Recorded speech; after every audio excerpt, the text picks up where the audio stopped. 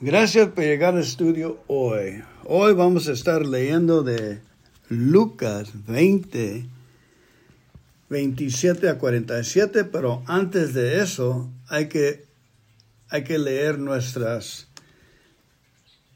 estudio bíblico primero con Kenneth y Gloria Copeland. Por favor, obtengan sus comunión, el pan y el jugo para tomar comunión, para imaginarnos la cruz de Cristo, la sangre, la santa agua que le salió del lado, la agua que bautizaron a Jesús con, y las promesas de Dios. Las promesas de Dios son hechos que tenemos nosotros que creer. Hechos de salud, hechos de salvación, hechos de seguridad. Esos son nuestros hechos.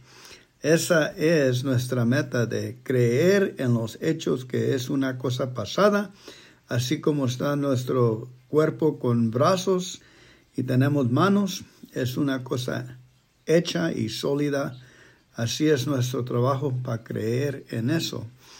Creerlo, porque es posible creerlo. Cuando lo creemos, le damos vida a esas promesas y el resultado es de que tenemos lo que creemos. Tenemos la capacidad de creer. Crecer y creer en las palabras de Dios. Que Jesús dijo en la cruz, ya está hecho.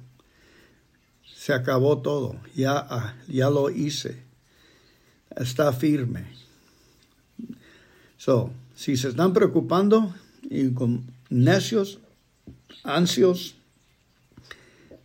tenemos que hacer trabajo. No hay otro modo. Leerlo, escribirlo 500 veces si tenemos las promesas de Dios y ponerlas en esta carne que es floja, es tonta, abusa, ignora, insulta, maltrata, malcriado. Eso es mi carne. Y no hay otro modo de que darle disciplina con la palabra de Dios. Agarrar mi carne a patadas con la palabra de Dios. Cuando Jesús dice algo que es increíble creerlo, ¿verdad? Una promesa. En el Nuevo Testamento, quedarnos ahí, porque no tenemos bastante vida para estar en el Viejo Testamento. Por eso dice Nuevo Testamento, es como teniendo un nuevo carro. ¿Por qué vamos a correr en el carro viejo que ya tiene 20 años? Cuando tenemos un carro pagado, nuevecito. Ese es el Nuevo Testamento para nosotros. Ok. Hay que tomar el pan y decir gracias, comer el pan. Gracias, Jesús, por el pan, tu vida. Gracias por el cuerpo del Señor Jesucristo, la hostia. Le damos gracias que moriste por nosotros en la cruz, voluntariamente. Fuiste a la cruz con tu amor por el Padre y el amor por nosotros. Fuiste a dar tu vida para que tengamos vida, para que seamos hijos de Dios y cumples con los planes del Señor, el Padre que nos amó tanto que mandó su Hijo a que muriera en la cruz por nosotros.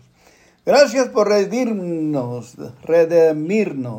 Gracias por darnos la vida eterna. Hay que tomar el pan. Prueban y miren que el cuerpo de Dios es sabroso. Gracias, Jesús, que estamos nacidos de nuevo. Somos una nueva persona. La persona vieja se ha morido. Fernando, ya el pecador, ya no vive. Y que paz descanse. Ahora que vive el nuevo Fernando, lleno de Jesús, lleno de gracia, lleno de entusiasmo y lleno de la energía que le da Jesús. El Padre y el Hijo y el Espíritu Santo viven en nosotros y nos dan ese amor, ese calor, ese entusiasmo, esas ganas para seguirle y seguirle y seguirle y seguirle ya por 40 años. Y siempre estamos quemando en el corazón de las buenas cosas que Jesús nos ha dado, nos ha obtenido, nos ha perdonado. Amén. Ahora hay que tomar de la sangre de Cristo Jesús. Gracias, Jesús, por tu sangre. Gracias que moriste en la cruz y derramaste tu sangre. Gracias que con tu sangre todavía habla. Tu sangre dice que somos sanos por la sangre de Cristo Jesús. Somos redimidos y la sangre de Cristo nos quita todo pecado. Nos quita toda maldición. Nos limpia de contaminación. Estamos limpios. Y nos limpia los pies la sangre de Cristo Jesús. Hay que tomar del jugo la sangre que significa la sangre de Cristo. Amén y amén. Gracias, Señor, gracias. Y gracias por la agua que salió del lado de Jesús. La agua bendita que Jesús fue bautizado en.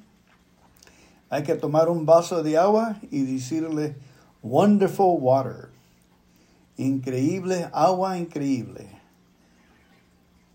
Agua gloriosa. Hay que bendecir la agua que fue bautizada con Cristo Jesús. Tiene la memoria. La agua tiene la memoria que bendecir la agua y hay que tomar el vaso del agua.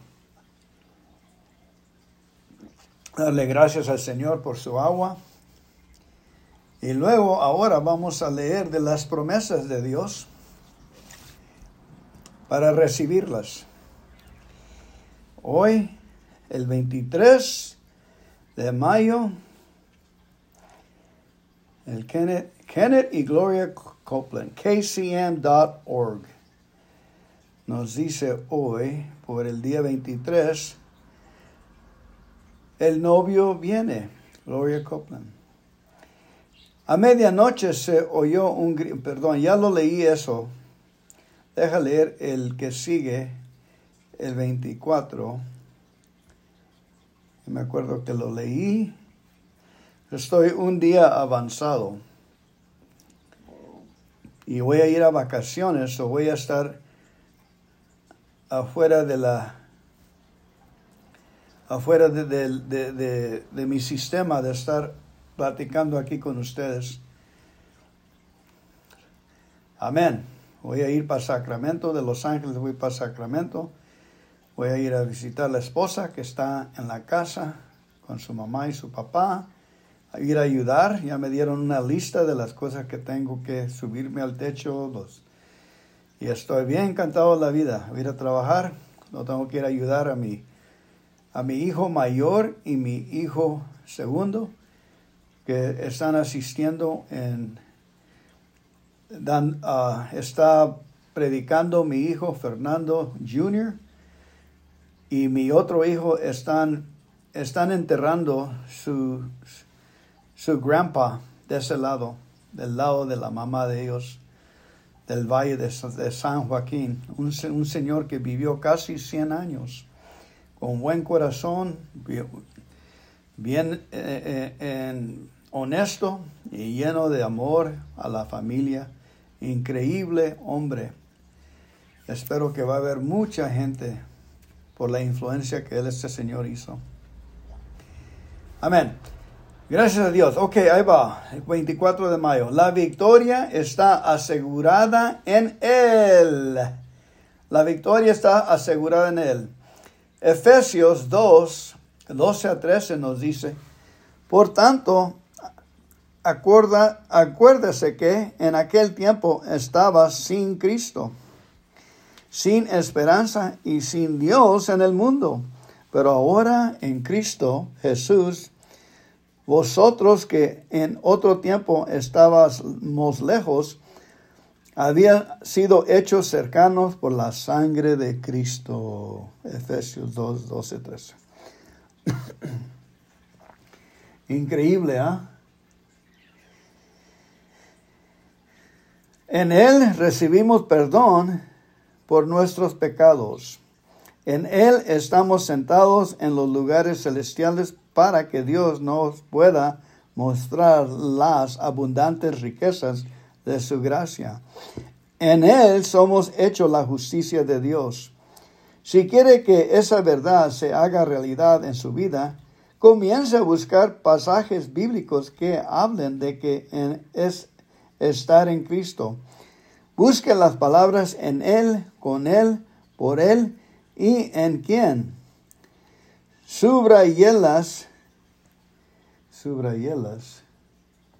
Deja leerlo en otra Biblia para sacarle más sentido. ¿Ok?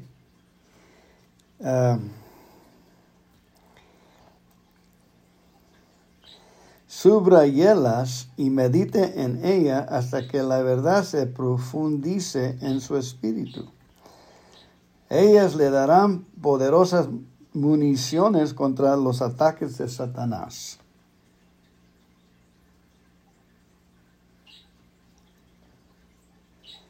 Efesios 12, 12 a 13. Ok, ahí lo voy a leer.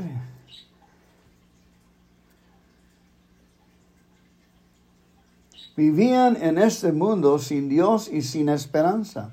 Pero ahora ustedes que estaban lejos de Dios y han sido cercanos a Él, pues están unidos a Jesucristo por medio de su muerte en la cruz. Amén. Por ejemplo,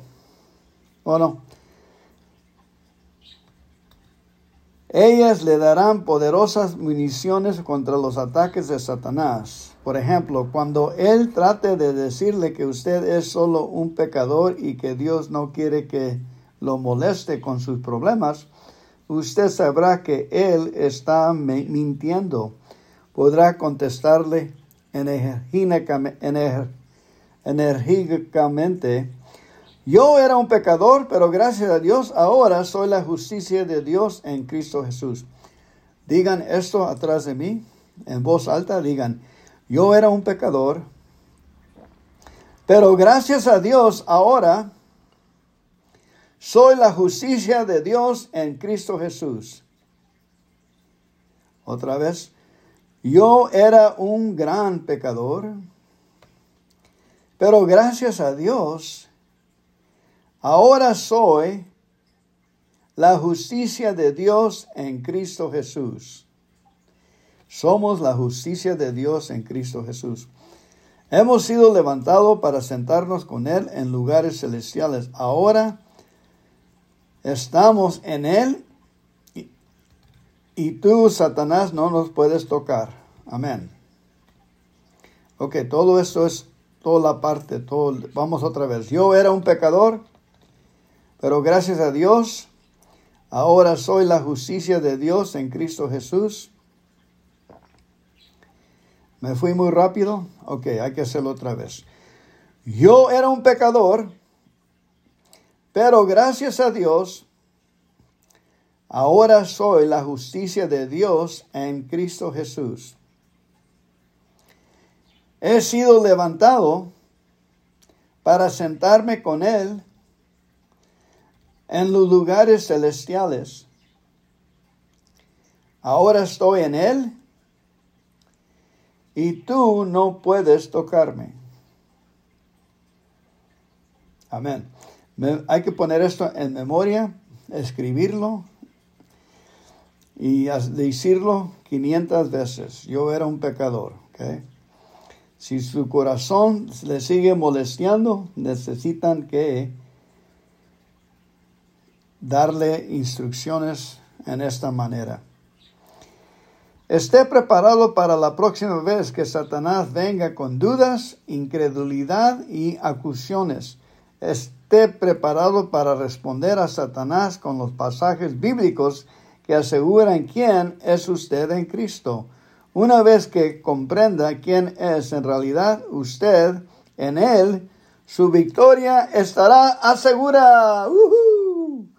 Una vez que comprenda, su victoria estará asegurada.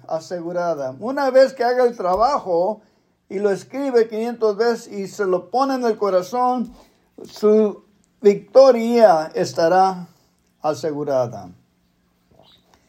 Una vez que comprenda quién es usted en realidad, usted en Él, en Cristo Jesús, cuando se explota en el cielo y en su mente y en su corazón, su victoria estará asegurada. Tenemos que hacer el trabajo, familia. El trabajo es duro. Memorizar, pensar y estar poner nuestro tiempo para seguirle estudiando. Ahora vamos a leer Efesios 1 a 14. Capítulo 1, versículo 1 a 14. Queridos hermanos y hermanas de Efeso, a ustedes que pertenecen al pueblo especial de Dios y que siguen creyendo en Jesucristo y viven muy unidos a Él, les envío mis saludos.